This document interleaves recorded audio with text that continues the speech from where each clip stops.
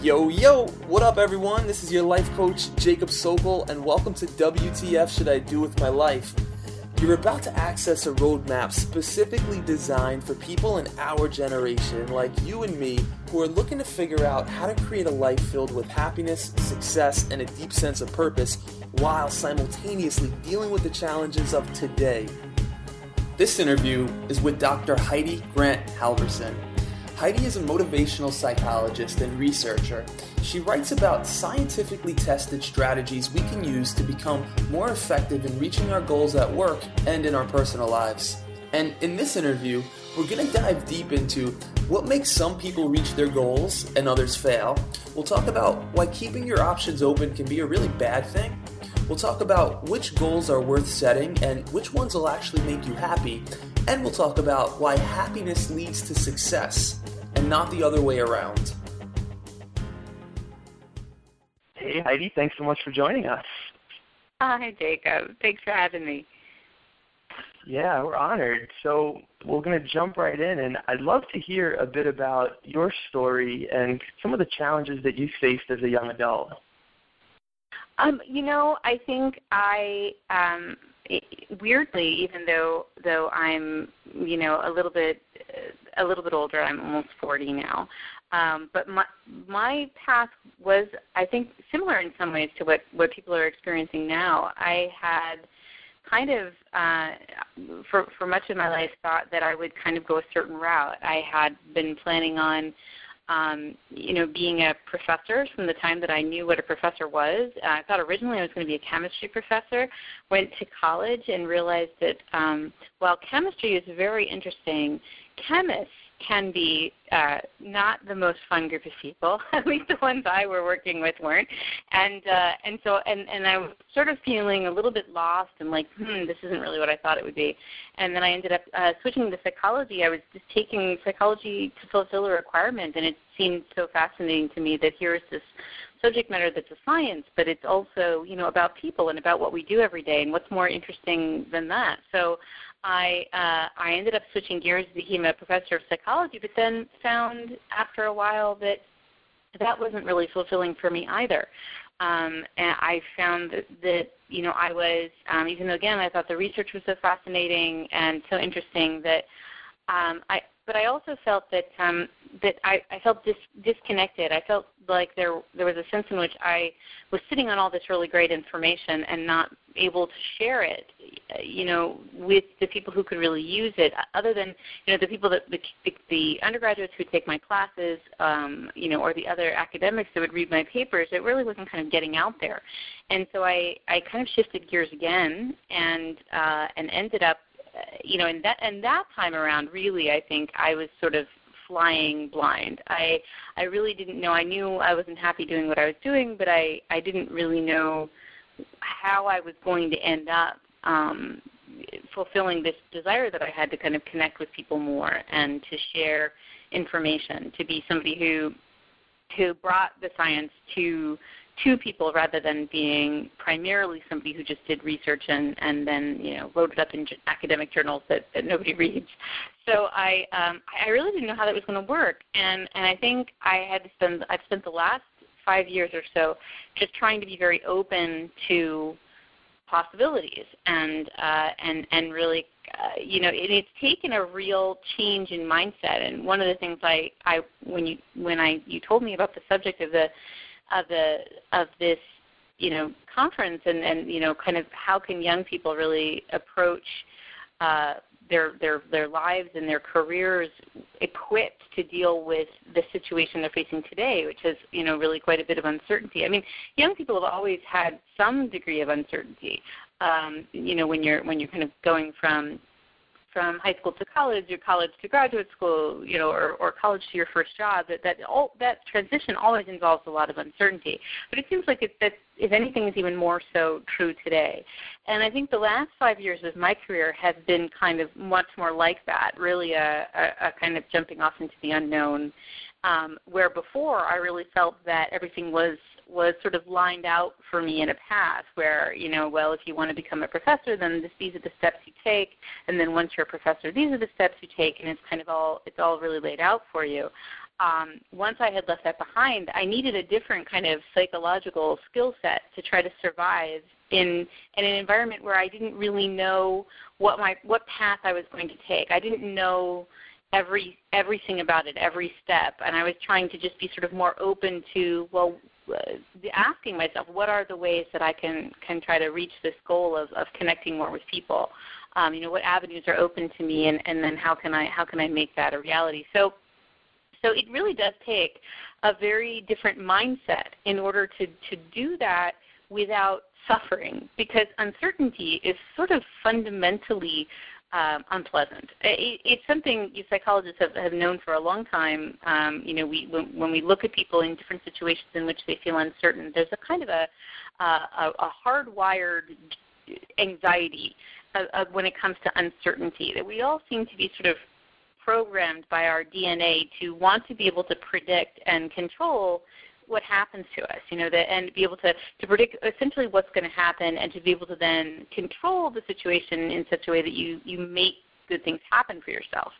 I think that's really hardwired. That's sort of a basic human quality, and it's about surviving, and so it serves a purpose. But when you're dealing with a very uncertain future, that anxiety can be very crippling. It can be not only unpleasant, but it can actually sort of undermine your ability to think clearly, to make good decisions, to seize opportunities, to really enjoy the moment that you're in, because you're so worried about what's coming down the road. So I think it's helpful to try to think differently about your goals. That's one of the things I teach in the classes I teach for Entheos, and also that I talk about a lot in my book, that there's really more than one way to think about what we do. And we're so used to thinking about in terms of what I call this be good mindset, where we're used to thinking about our goals in terms of proving ourselves,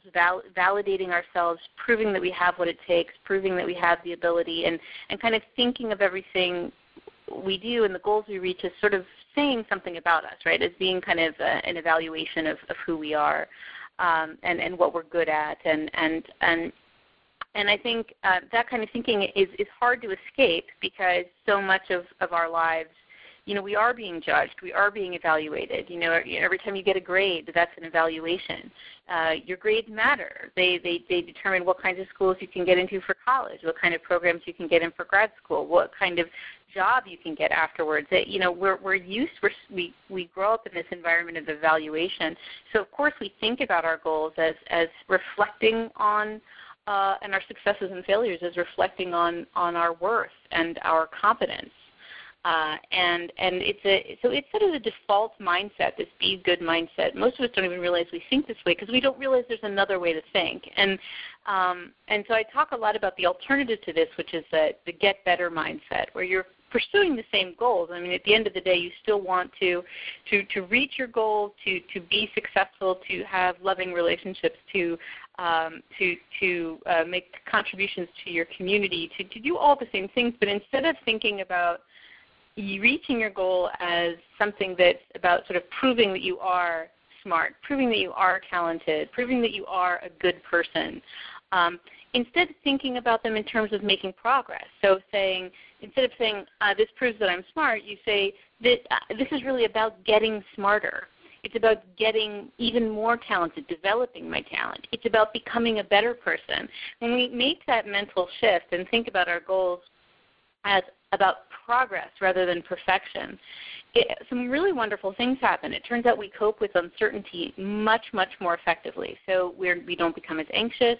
It doesn't disrupt our ability to focus on what we're doing, to seize those opportunities when they come along. We enjoy what we do more. And in the end, ironically, people who think about what they're doing in terms of getting better and making progress rather than sort of doing everything perfectly actually turn in the best performances, because they're able to really sort of focus on what they're doing and the joy of what they're doing, and to kind of have that wonderful intrinsic motivation, right, where we kind of do things for the sake of doing them.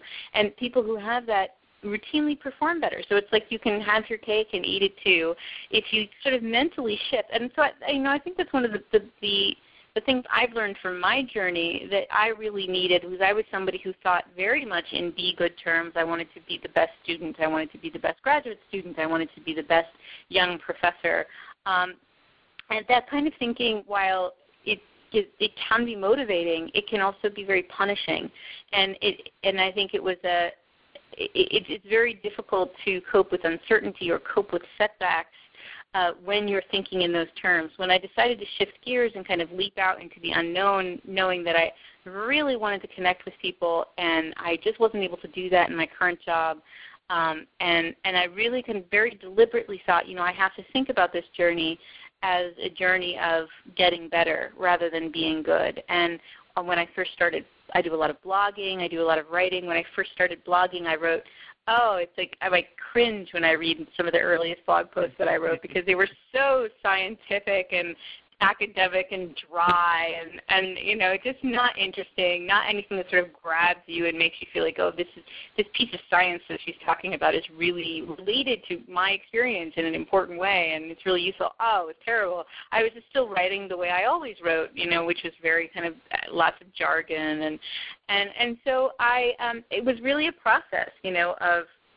of learning and kind of having to say, wow, I really don't know what I'm doing here. What do the best bloggers do, and how do they write, and what can I learn from them? And the thing was that as long as I kept myself in that mentally in that get better space, I actually enjoyed it. I mean, I enjoyed the process of learning, even though I had to admit to myself I wasn't very good at it yet.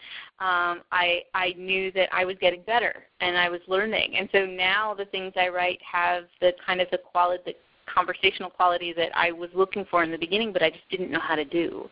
I think we're very impatient with ourselves when we are focused on being good rather than getting better, and we don't allow ourselves time to develop and grow, and we take setbacks as very personal, very much an indictment of our lack of ability or lack of creativity, and we're not really giving ourselves the time that the research shows us that it takes to develop our abilities. And we don't hang in there long enough to master things.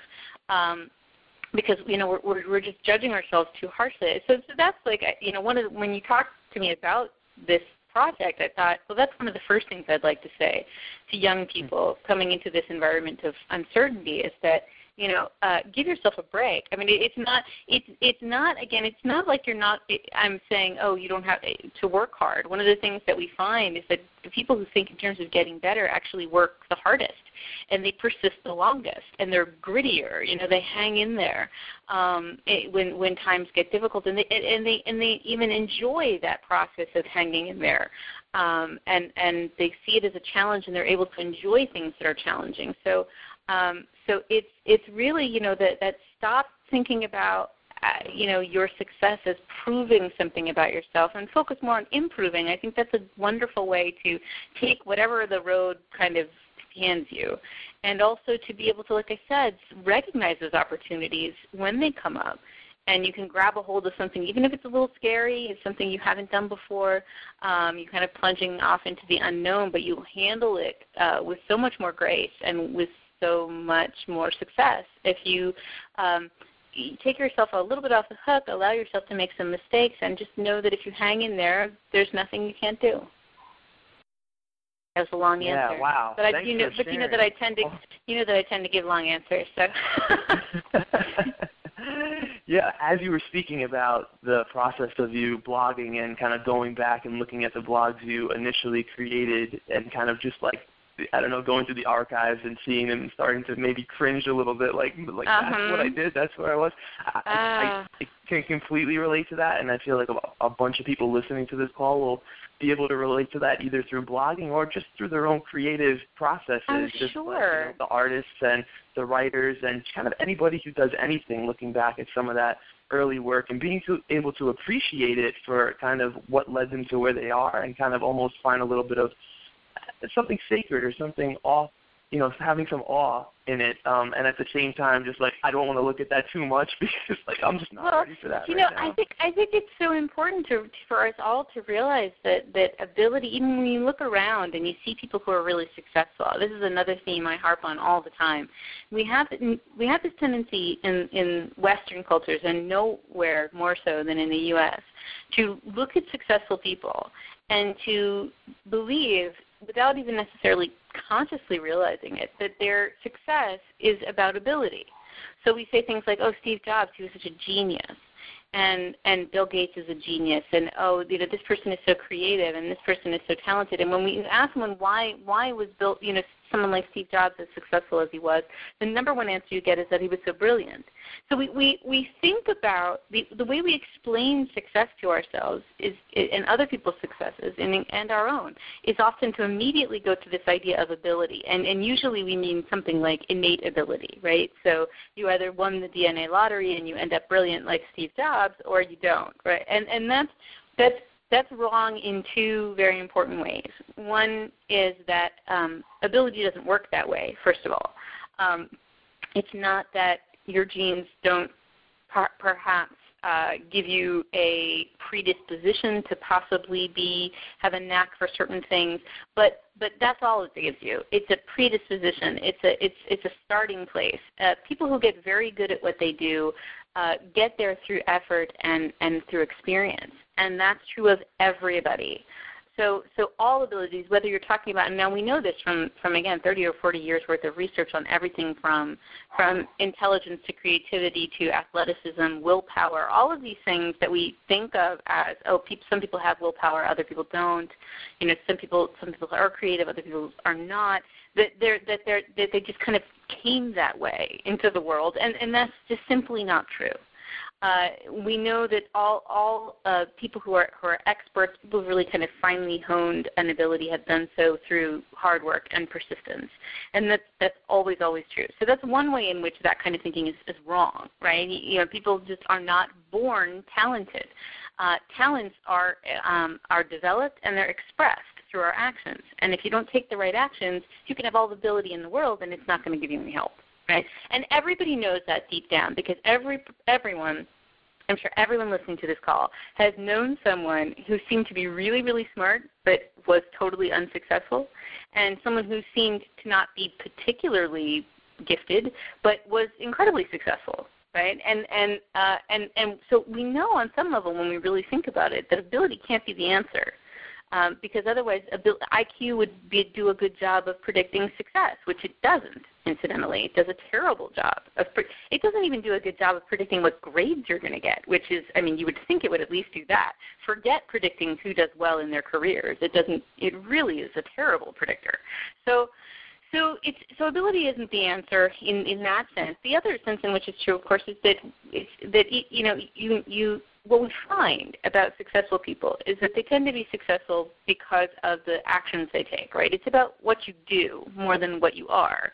So it's effort, it's persistence, it's using the right strategies, it's seeking help from experts, being able to cope with the fact that you don't know something, and then getting off of your butt and finding somebody who can help you to do that. It's seizing opportunities. It's planning. It's making good plans and planning what actions you're going to take, and really thinking that through. A lot of times we just sort of say, I want to be a millionaire by the time I'm 30, and what's it going to take to actually make that happen? We don't always go to that thinking of that kind of more concrete thinking of what will that take? What steps do I need to take in order to make that happen? And so those are the things that actually predict success more than anything else. I think that if you went back and looked at anybody who was very, very successful, they all have those early stories where they can they look at what they did when they were young and cringe, or when they were starting out, and how could I have made a mistake like that? Every successful person has those stories. Even, very famously, people love to talk about how Mozart was composing when he was 5. And it turns out that those compositions were terrible. I mean, they just simply weren't, I mean, yes, is it not impressive that he could do that? Well, I mean, of course it's impressive. I think it was 6 maybe, when he was actually, writing music, but they were very, if you actually ask people who are experts in music to analyze what he did, I mean, they were kind of, a lot of it was sort of borrowing heavily from what other people had done. There was a lot of copying. It wasn't very, it was nothing like the Mozart that we all know from his later work, right? So I mean, even Mozart, who's just an undeniable genius, some of his early stuff probably made him cringe too. And I think that's really important. That we think about success and failure in these very our intuitions about success and failure are really wrong. And a lot of it has to do with sort of Americans and how we think about the American dream. And, the wonderful thing about America is that, at least theoretically, the people who are talented and work hard can rise to the top. And so, we think of ourselves as a meritocracy, a place where the people who really do the best work, rise to the top. But then we kind of add to it this thing about, well, and those people are the geniuses. Those people are the people that are gifted. And gifts require work in order to develop. And we all have the potential to be much, much better at things. I mean, whether it's, like I said, intelligence, social skill, creativity, willpower, if you're not happy with the amount you have now, the good news is you can get more. And it can develop. And if there's something you're not very good at today, you can become better at it. Will you become the best in the world at it? Maybe not. But you can become a heck of a lot better at it if you try. And we all deserve to be just a little bit more patient with ourselves when it comes to our abilities, because really they do take time. And everybody can have that experience of cringing. Everybody, believe me. Yeah. To hear that intelligence isn't something that's fixed, or that willpower isn't something that's fixed, it feels so liberating and almost like, are you sure that's right information? But it's really cool to hear. It is. I want to rewind a little bit and kind of go back to the being good versus getting better, because I've shared this concept with a couple of my friends, and I can remember the looks on their face distinctively were like, dude, that's incredible. Like, that's genius, being good versus getting better. And almost in a sense that where they just, it was almost a moment, like a facial expression of no expression at first, because it was like that, oh shit moment, that's me, I'm trying to be good. And then like, wait a second, there's another way that I can try to get better. And I think that, speaking of America and speaking of a culture, I think that we get the idea overall that we shouldn't show weakness, and it's true for guys in particular, and it's true for women also, and especially just anybody in a position of power. And I think it makes it really hard for us to be vulnerable and ask for advice, especially when we're going through challenging times. And I think it also creates this feeling of shame, this feeling of I'm not good enough, kind of out as I am, and I need to go, be by myself and kind of deal with this on my own because I'm not good enough. And I love the idea of thinking, okay, well, it's not so much am I good enough or am I not good enough. It's about, getting better. That's not a fixed, my self-worth is not a fixed point that's going to stay like that forever. It depends on how I deal with what I'm going through. So I want to appreciate you for bringing that up. It really resonates, and I know as a culture we can feel that. I think that I wanted to say two things that about what you said, because I think it's so true. We do feel like we should be doing. So actually, I want to say a bunch of things, because I think you hit on so many important points that we feel like we should be doing things without help. We feel in this country, again, we find that people tend to have what we call the inverse effort rule, which basically means if you're really good at something, you don't need to work hard at it. That's what it means to be really good at something, right? So we even have expressions like book smart, which, by the way, drives me absolutely insane. And book smart sort of implies, well, the person's not really smart, but they work really hard and they read a lot of books, and so it makes it seem like they're smart. Well, what is smart then? I mean, what does it mean to be really? Is that what we mean that smart is? That you can do long division in your sleep when you're 3, and that means that you're smart. I mean, that's just a useless way to think about what it means. First of all, being smart doesn't work like that at all, and I think that book smart is really good smart, right? And here's somebody who is actually, striving and seeking to improve themselves and developing their knowledge. That person is just smart.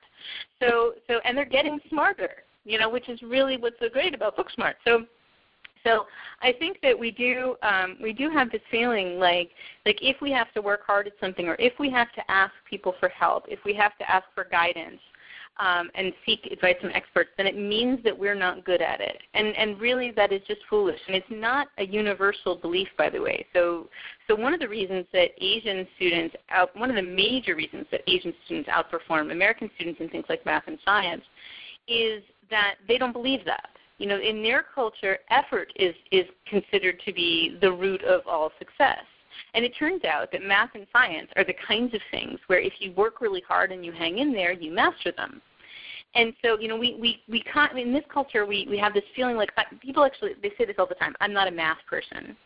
There's no such thing as a math person. If you're not a math person, what that means is that you haven't worked very hard at mastering math, and maybe it's because you don't like it very much, and that's fine. You don't have to be great at math if you don't want to be, but you could be. You could be much better at math than you are right now if you tried. The problem is that we assume if math doesn't come to us easily, we must not be good at it, and that's really wrong. That's not how math works. That's not how science works. That's not how anything works. Now, if you're from a culture that people don't believe that, right, they believe that being good at math and science is a product of effort, not ability, then when things get difficult, they just increase their effort. And this is why. I mean, they don't have any special genes that make them better at math or science. What they have is a set of beliefs that turn out to be right that help them to hang in there when the going gets tough until they master it. So I think that's really important, that getting rid of this notion that if we have to work hard at something or if we have to seek help, that means you're not good at something. That's not what that means. That means that you're smart enough to recognize that you need help, and that's an awesome thing.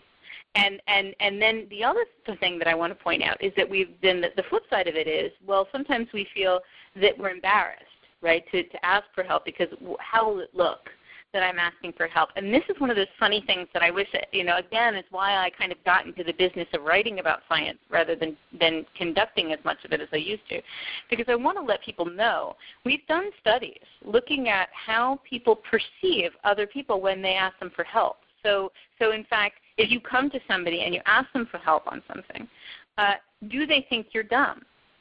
Do they think do they see you in a negative light because you asked for help? And the answer is a resounding no. That in fact, that's not how we see people who ask us for help. We see them as motivated. We see them as determined. We admire them for seeking help because we realize that on some level it takes some balls to admit, like, I need help with this. So actually, it turns out that people who seek help are admired by the people they ask for help. So it's the opposite of what we fear. Right? Nobody thinks badly of you because you're seeking help. They admire you for it. They think it makes you smart and motivated and determined. So for both of those reasons, we need to kind of get rid of this idea that seeking expertise or admitting I don't know this somehow puts us at a disadvantage. It doesn't. It puts you at a huge advantage because now you can start to get better. And now you can start to actually take those steps to master things. And I agree with you so much that there is this moment, and I've experienced it myself, where you're kind of, I feel like it's sort of taking off the be good hat and putting on the get better hat, and it really feels like a weight is lifted off your shoulders. Because every once in a while I'll even catch myself, certainly, back in a be good mindset where I'm thinking about what I'm doing in be good terms. And I can feel the weight of that and how self-punishing it is. And it makes you feel anxious. It makes you feel helpless. It makes you feel dejected. And then I'll remind myself, hang on.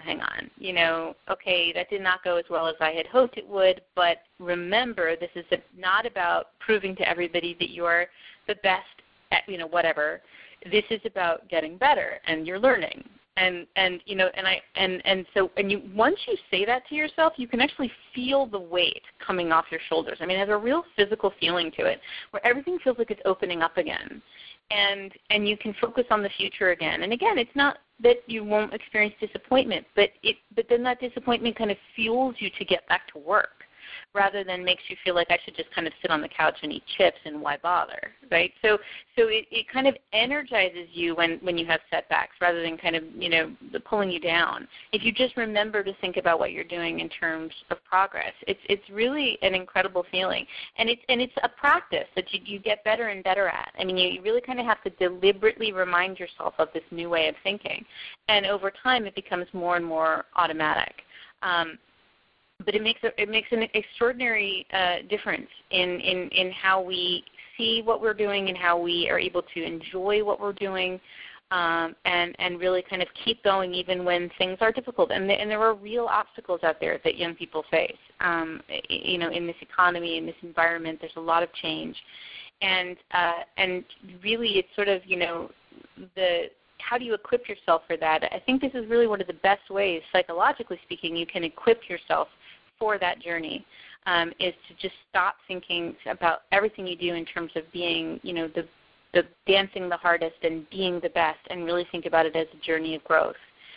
It has no downside. Really, in study after study, I mean, it's just the people, everything we've looked at to see how does thinking in terms of getting better affect you.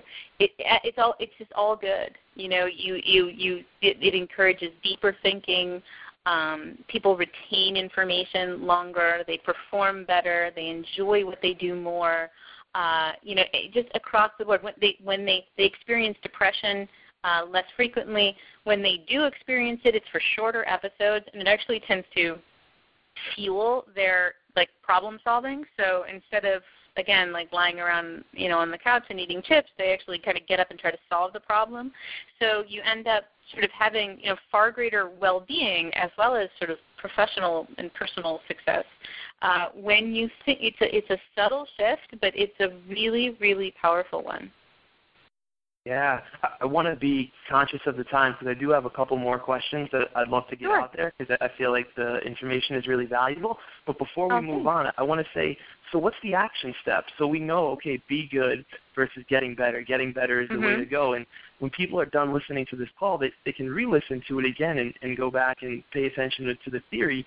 What's the action step they can take in their life? Is it as simple as, creating some kind of reminder in their head to switch to that new mindset, or is there something else you recommend from an actionable standpoint that they can do to really embody this philosophy?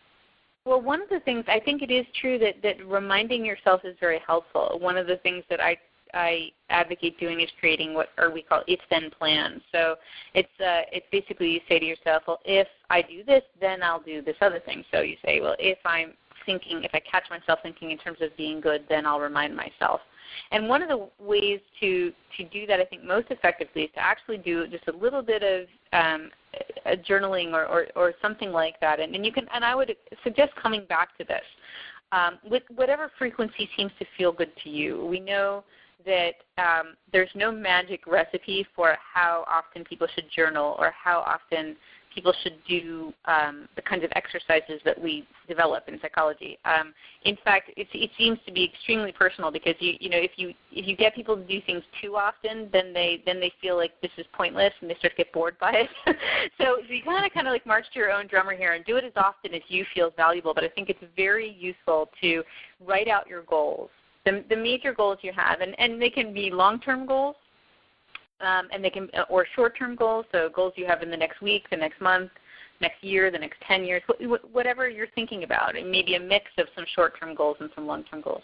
And write them out the way you would normally just say it to yourself, So I want to go to medical school. I want to have a happy, be in a happy relationship.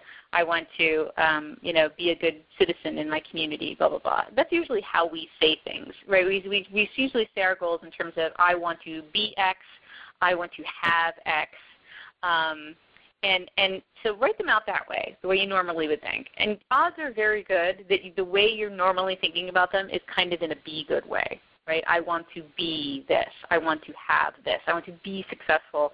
I want to, have this relationship. And then try rewriting them in a get better way. So instead of saying I want to be, I want to have a, I want to graduate from medical school and be a doctor, you rephrase it as I want to learn and develop my skills as a medical professional. Or instead of saying I want to have a great relationship, I want to learn and develop my ability to create and sustain relationships. So it's a subtle thing where you're just sort of saying, okay, I'm going to take this thing where I've talked only about it as an outcome, right? Like, I want to arrive at this moment, and all I'm thinking about is this moment that I want to arrive at, and I'm not thinking about the journey that takes me to the moment, and that's what we need to be thinking about. So refocusing on the journey and saying, all right, I want to learn to be this. I want to develop my skills. I want to develop if you want to be an entrepreneur and have a successful business, I want to develop my entrepreneurial skills so that I can have the most thriving business I can create. Right? So it's a subtle shift, but every time you feel yourself then thinking about your goal, and you say, okay, well, my goal was to be a successful entrepreneur by the time I was 30. And then you say, oh, wait a minute, no. My goal is to develop my entrepreneurial skills so that I can be the best entrepreneur I can be. It's a very powerful shift in language that really kind of it actually on a level, the brain level, is sort of reorganizing how you're thinking about everything. So I think that is one sort of concrete step that everybody can take, where and if you want to then, you can either put those new versions of your goals up somewhere where you're looking at it all the time, or you can just repeat the exercise because maybe a month from now you're going to be focused on slightly different goals. You want to just keep coming back to that process of sort of writing out your goal however you would write it, and then saying, all right, now let me look at that. Have I expressed that in a get better way? And if not, let me rephrase that in a get better way, and then you use that as the reminder to yourself. I have to remember, and it's really important, I think, when there are setbacks, when something doesn't go your way and you're disappointed, to take that moment in particular to remind yourself that it's about getting better and not being good is very important, because it's usually when that be good mentality kind of hits us the hardest, is when we're struggling. So I think and then it's just really practice. It's practice, practice, practice. The more you do it, the more automatic it becomes, until eventually you're just somebody who thinks in get better language all the time. And that's how things work. That's how habits become habits, with repetition. So just keep repeating it. In the beginning, it'll be difficult because you've probably lived most of your life thinking in be good terms, and that's just because that's what your environment taught you to do. So you've got to, William James said, I'm going to paraphrase here because I don't remember the exact quote, but that habits are like folding a piece of paper. When you have just a plain piece of paper and you kind of fold it in half and then you drop it, it'll keep folding itself in that same spot, right? It'll keep bending on that crease that you've made. And habits are like that, right? They're like creases, and the paper keeps wanting to fold in the same place. And so to get rid of a habit, what we need to be doing is ironing out that crease over time, and then putting a new crease in somewhere else where the good habit will be, right? So it's a process that requires patience. A lot of times we feel like, okay, I've had the insight. I know that I'm supposed to think in terms of getting better instead of being good, so now I'm cured. and unfortunately, that's not how it's going to work, because our brains are creatures of habit. And so you're going to be automatically drifting back to the old way of thinking. And so in the beginning, it's going to take really a lot of deliberate effort on your part to retrain your brain to think about your goals in a different way. It gets easier and easier the more you do it, and eventually it is second nature because you've made a new fold and you've ironed out the old one. But I think, again, I just caution people to be patient. All this stuff you read about, like it takes 30 days to form a habit, it takes 60 days to form a habit, that is all bogus. It takes however long it takes. And so, you just stick with it. And it gets easier and easier. That's the one thing I can promise you. It gets easier and easier the more you do it. Yeah, well, I want to thank you both on behalf of myself and on everyone who's listening for that information that you just shared, because that is super powerful. And I want to draw one distinction that you made, which maybe you don't realize how powerful it is, or at least how powerful it's been for me, and I trust a lot of young adults' lives as well, which is that our thoughts are habits. They're mental habits. And growing up, I didn't realize that I was different from my thoughts, and that thoughts were something that, literally were habits. And it took me traveling to Europe for 5 weeks alone by myself in order to start to break those mental patterns in my head, those mental habits, Sure. and to say, holy crap, wait, if I'm not my thoughts, that literally felt like I can do whatever I want with my life, because up until then I had always limited my view of myself by the thoughts that I had in my head, and kind of just the way that you were describing that piece of paper being folded over and over again and then dropped, and how when it's dropped it's going to fall into that crease. That, to me, was my experience with my mental habits, with my thoughts. And to say, okay, well, being, kind of getting better is just one of those habits, but it's a habit of the mind, not so much, perhaps reminding ourselves of these things can be a habit of the mind also. That, to me, is a really powerful distinction for people to understand. So I want to, again, thank you. Yeah. That's great. I just wanted to say, it is true. We have choices about our thoughts, and we don't feel like that. And you had that experience where you had that realization that I can choose to think another way. And we're not just passive recipients of our thoughts, but we can actually make choices that bring about different thoughts. And I think that's really empowering. And I'm so thank you for mentioning your experience, because I think that's a really important point.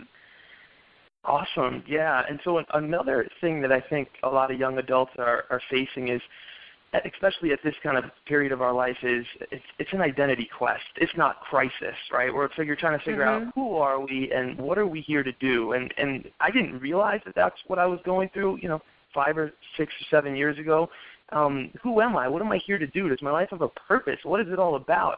And I think one of the reasons it's so hard to figure this out is because pop culture and kind of the world we live in is persistently attacking us with these unrealistic ideas about what it means to be happy and successful, and that there's these big corporations with their own motives, and we're in a vulnerable stage in our life, and they realize that, and I do think they exploit our vulnerability and promote the attainment of wealth and fame and beauty, because those are big industries. I've heard that the cosmetic industry is like $20 billion a year, and the diet industry is $30 billion a year.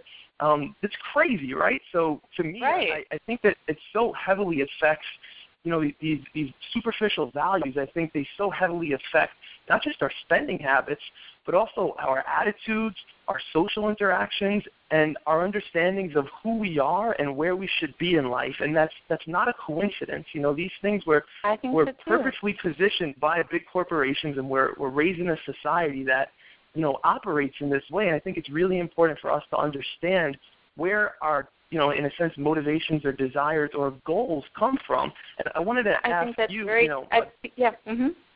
Yeah, so I'd love for your thoughts on any of that, but then kind of in particularly to segment into, so what goals are worth setting? Sure. I agree with you. I think that in the end of the day, if it's not good for capitalism, for people to preach self-acceptance and self-compassion, because the message there is you don't need anything. You're great the way you are, and you just need to sort of develop you to the most of you. Well, that doesn't require buying anything or having anything in particular, and so there's nothing to fix. So they can't sell you anything then. There's nothing to fix. So of course we're kind of drawn by advertising and all the things to extrinsic goals, right? To goals that are about wealth and power and popularity and beauty and fame. And these are all goals that at the end of the day are about sort of validating yourself through the eyes of others, right? The other people will think well of me if X, if I'm beautiful, if I'm famous, if I'm powerful, if I'm wealthy beyond what anybody needs to actually, have their needs met. But this is, of course, it's all around you. So, of course, we think that happiness lies in those directions, in pursuing those goals. What's funny to me about that is that all it takes is like a minute for somebody to say, well, okay, if those things make you happy, then name one famous person who seems like they're really happy and they don't have any serious hang-ups at all. Mm-hmm. And you can't. I mean, it's hard to think of somebody who's, achieved. It's like, well, if fame makes you happy, then Lindsay Lohan should be the most happy person on the planet. And yet, clearly she's not, right? She's got some serious things going on in her life, and time and again, you find that it's more often the reverse is true. That we're just so familiar with how famous people are actually miserable, how they have problems with drugs, or how they have 9 marriages that constantly fail, or they dealt with depression and. So what's wrong with this picture, right? That we think, well, hang on, this is what we're supposed to do to feel happy, but yet look at the people who seem to have attained those states. Do they look happy? So it turns out that doesn't make you happy, not real happy, not authentically happy, not a sense of well-being. What does make you happy, what our research suggests, is that the goals that satisfy your sort of basic human needs as a person are the goals that when you achieve them, or even just in the course of pursuing those goals, we get more authentic happiness, more well-being, a better sense of self and self-worth. There are basically 3 kinds of needs, the basic needs that we talk about. One is the need for what we call competence, but this is basically the need to sort of develop and grow your knowledge, your skills, and then that it's that enjoyment we feel when you have worked really hard to become good at something and you get to use that skill. That satisfaction that you get from that, or the satisfaction you get from developing skills and knowledge, those kinds of goals make you authentically happy when you pursue them. A second basic need is relatedness or belonging, so that kind of connection to each other. So when we pursue goals that are about creating or sustaining relationships, those make us authentically happy. And then finally, the last one is autonomy. And when psychologists use that word, they don't mean independent, right? They don't mean that you do things by yourself. What they mean, autonomy means doing things that reflect who you are, your values, your preferences, your attitudes, that just feel like they're authentic choices that are coming from inside you rather than being superimposed on you by other people. So when we choose goals that fulfill that sense of autonomy by being kind of true to who we are and pursuing our interests and our values and things that are important to us, that leads to authentic happiness. The problem with the other goals, the extrinsic goals, right, the ones that are about getting validation from other people, like wealth and fame and popularity and power. The problem is that they not only that they don't make you happy, right? You get like a moment of happiness when you have that. Oh, you really wanted to, get an Academy Award, and so, you got it, and it was great, and I'm sure you're really happy for the rest of the evening. But what happens the next day? We find that people are not really happy anymore. After it kind of goes away. It's very fleeting, that sense of happiness. The problem with those kinds of goals is not only do they not make you sort of authentically, lastingly happy, and really increase your well-being, but they're actually actively bad for you in the sense that they preoccupy you. So people who are so obsessed with getting validation don't pursue the goals they really need to be pursuing. Right, the ones that are about self-development, about connection with other people, and about making authentic choices that are based on who you are. So we get so busy pursuing these goals that really are never going to make you happy. That's the thing. We think, look at people who win the lottery. They think, I'm in millions of dollars, and then you find that within about a year, their happiness levels actually go back to where they were originally before they won the lottery, if not lower. In fact, there are many stories of people who said, winning the lottery was the worst thing that happened to me. So it's, and you look at many examples of famous people and you can see how miserable they are. And what I always think is, I feel so sad for that person because they're so wrapped up in that same business that they're not doing probably the things that would actually make them happy, that they don't have authentic, satisfying relationships. They're not actually figuring out who they are and what they really want and what speaks to them, because they're just constantly, worried about the external world in a way that is really damaging. So that's, another, I think, really important piece of advice. When you're trying to figure out what to do. We all want to make enough money to be comfortable. We all certainly want to have, people like us. Those are all kind of basic human, desires. But really, when you think about what you're going to do with the rest of your life, it's I think worthwhile to ask, will this satisfy my real needs for autonomy, for connectedness, and for developing myself? And while you're young, set off on a path that will. I mean, like I said, that was kind of, for me, what was missing. I felt that lack of connection in a big way in my own career, and so I had to kind of shift careers and do something a little different so I could feel more connected to people. And that's the kind of thing you need to be sort of open to and try to figure out, am I being true to what my basic needs are as a person on this path that I'm setting for myself? And will this career path, fulfill those needs for me? And if not, how will I then get those needs met? Because, there's something we all really need in order to feel real, to really flourish, as Marty Seligman would say, to feel really lasting well-being. Yeah, that's the roadmap. Like, as far as I see it, my personal opinion, what you just shared is such a major component to the roadmap for young adults, that understanding that, autonomy, connectedness, development, those are the types of things that will bring us happiness, and that we really need to define success for ourselves and not listen to what society says or what our family or our culture says is success, and really say, okay, personally, what does it for me? Heidi, I want to honor your time. I know we're almost at the hour, and we have a lot more that we could talk about, so I just want to check in with you and see if you need to go right now, or if you have a time for another question, or what your timeline is like. I actually can do one short one. Okay, fantastic. Mm-hmm. So let's go with this. Like, I have this bunch of questions here. I'm excited to talk about all of them, but let's go with this.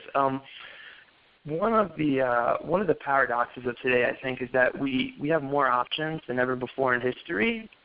Yet at the same time, all those options are making us really anxious and uncertain and afraid to pick any option because we feel like it's going to be the wrong option, and that if we choose this wrong option as a young adult, it's going to dictate the future, decades, our 30s, our 40s, our 50s, and we're kind of going to be stuck because of this.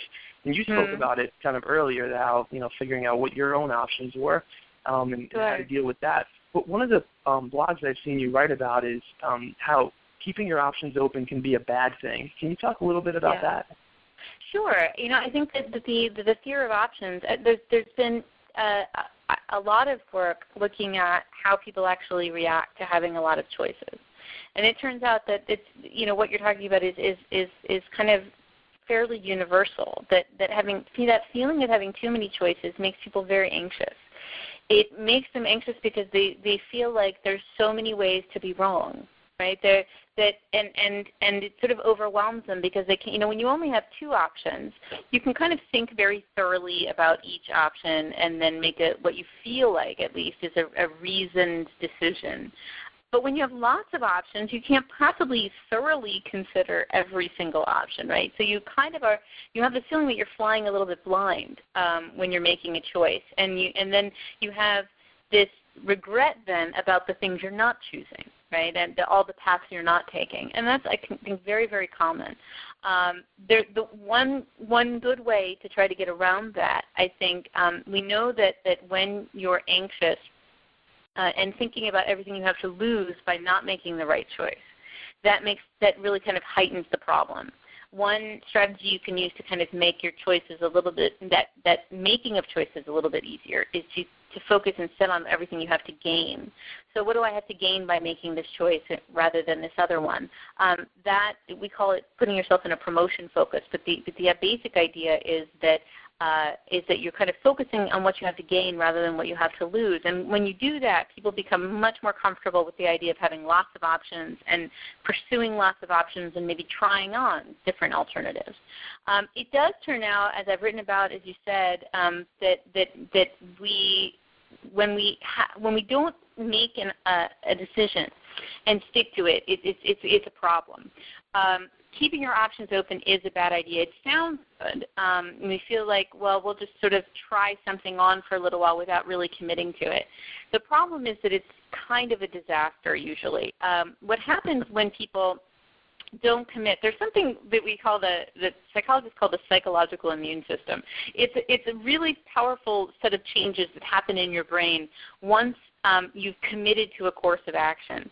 So you commit to do something, okay, like I'm deciding, I remember when I was going on as an undergrad and I was thinking about, well, should I go to, Penn or Princeton? I wanted to go close to home, and I was deciding between these two schools, and I wasn't sure. I mean, they were so different, and they had different qualities, and then labor. And I decided to go to Penn. And I decided to go to Penn, and suddenly it was like, once I committed, it was like, why, suddenly I felt like, how could I have ever thought about going to any other school? Penn is obviously the best school in the world, and all those other schools stink. And it turns out we all do this. If you ask freshmen at any college, like, to think back about the choice, and they'll say, oh, I can't believe I even ever thought about going to that other place, right? So once they've committed to something, this is something your brain does to kind of ease that transition for you, right? And it says, okay, now I'm going to just focus on all the reasons why the choice I made is great, and the other choices were all stinky, right? Which is, of course, not how you were thinking about it before. But this is actually psychologically a very good thing, because what it does is it gets rid of regrets, and which can kind of stymie your progress. And it also makes you really optimistic and energized and motivated to then tackle that thing that you said you were going to do, that you're committed to doing. When people don't commit, when they just say, oh, well, I'll try this, and, but I can always back out if I don't want to, well, guess what? They have regret immediately because they haven't really committed, and they're not optimistic. They don't put in the effort, right? So it's like that whole system in your brain that is designed to make you succeed at the things you've committed to doesn't get engaged. And so we kind of, and so then that maybe that thing you tried, it doesn't seem to be working. Well, there's a reason it's not working. Your heart isn't in it. You're not all in, and you have to really be all in for something, if it's really something you're seriously considering doing. You have to go all in, or you're probably going to fail, because you're not taking advantage of everything, of everything, the effort, the attention, the motivation, all the things that your brain would throw at the problem because you've committed to it. Well, it's not going to do that, right? Because you haven't committed, so it's not really sure what's going on. So that is really a dangerous thing about this sort of keeping your options open. What will end up happening in many cases when we do that is that we really don't give it our all, and so you don't really get a true sense of how things would have worked if you had been truly committed to it in the first place. Now, I will say that it is very good to check in with yourself. Right? And so to fully commit to things, but then to say, okay, well, I'm going to fully commit to this course of action. I'm going to give this, I'm thinking of starting up a company. I'm thinking of starting a website. I'm thinking of going back to graduate school and maybe, doing X. So you know what? I'm going to fully commit to this. But a year from now or 6 months from now or whatever makes sense, I'm going to write it on my calendar to check in with myself about whether or not I still feel like this was a good idea. Right? Like, am I enjoying it? Is it what I thought it was going to be? I think that's really important, because it's not that you should commit to things and never, ever revise your plan, never, ever change. I mean, I wouldn't be doing what I'm doing now if that's what I thought, right? I changed careers because I did check in with myself, and I found that my job wasn't everything I thought it was going to be. So it's important to assess from time to time with how things are going, and to maybe change gears if that's what you need to do. But in the beginning, go all in. It's really commit to something for a time and say, I'm going to give myself at least this long, and then I'm going to evaluate again and see if I want to continue on this path. I think that's the combination that really leads to success, rather than sort of timidly sticking one toe in. Jump all in, but then remember that you don't have to stay in if it doesn't work out for you, if it's not what you thought it was going to be, if it's not making you happy. You can always change paths, but just really commit to the path you're on while you're on it. Yeah, that seems so valuable, the idea of fully committing, fully immersing oneself in what they're doing, and then kind of having that foresight to say, okay, well, in 6 months, I'm going to assess and kind of analyze and just evaluate where I am and kind of check in with ourselves. So fantastic. Well, hey, just want to thank you again, both on behalf of myself and everyone who's listening to this call. You were one of the people I was most excited about to speak with. Thanks so much, Jacob. Out of all the people on my list, just because of that, one, the content that and kind of the wisdom that you have, and then in your super fun and personable way of just kind of offering it, and being yourself and being authentic in that process. So Heidi, thank you so much. It's a huge honor, and I'm excited to share this call with people and also direct people in the direction of more of your wisdom. And we'll put some links and some more information about how they can kind of just become involved in what you're doing and kind of look to you for more guidance in the future. That's wonderful. Thank you so much, Jacob, and thanks everybody who's listening, and best of luck. Being good versus getting better. So there's more than one way to look at the things you do. The first way is the be good way, and with this mindset, we spend our energy trying to prove that we're good. Now this can make us feel really anxious and helpless and dejected. The second way is that we can look at things with a get better mindset, and in this way of looking at things, we spend our energy trying to improve versus prove.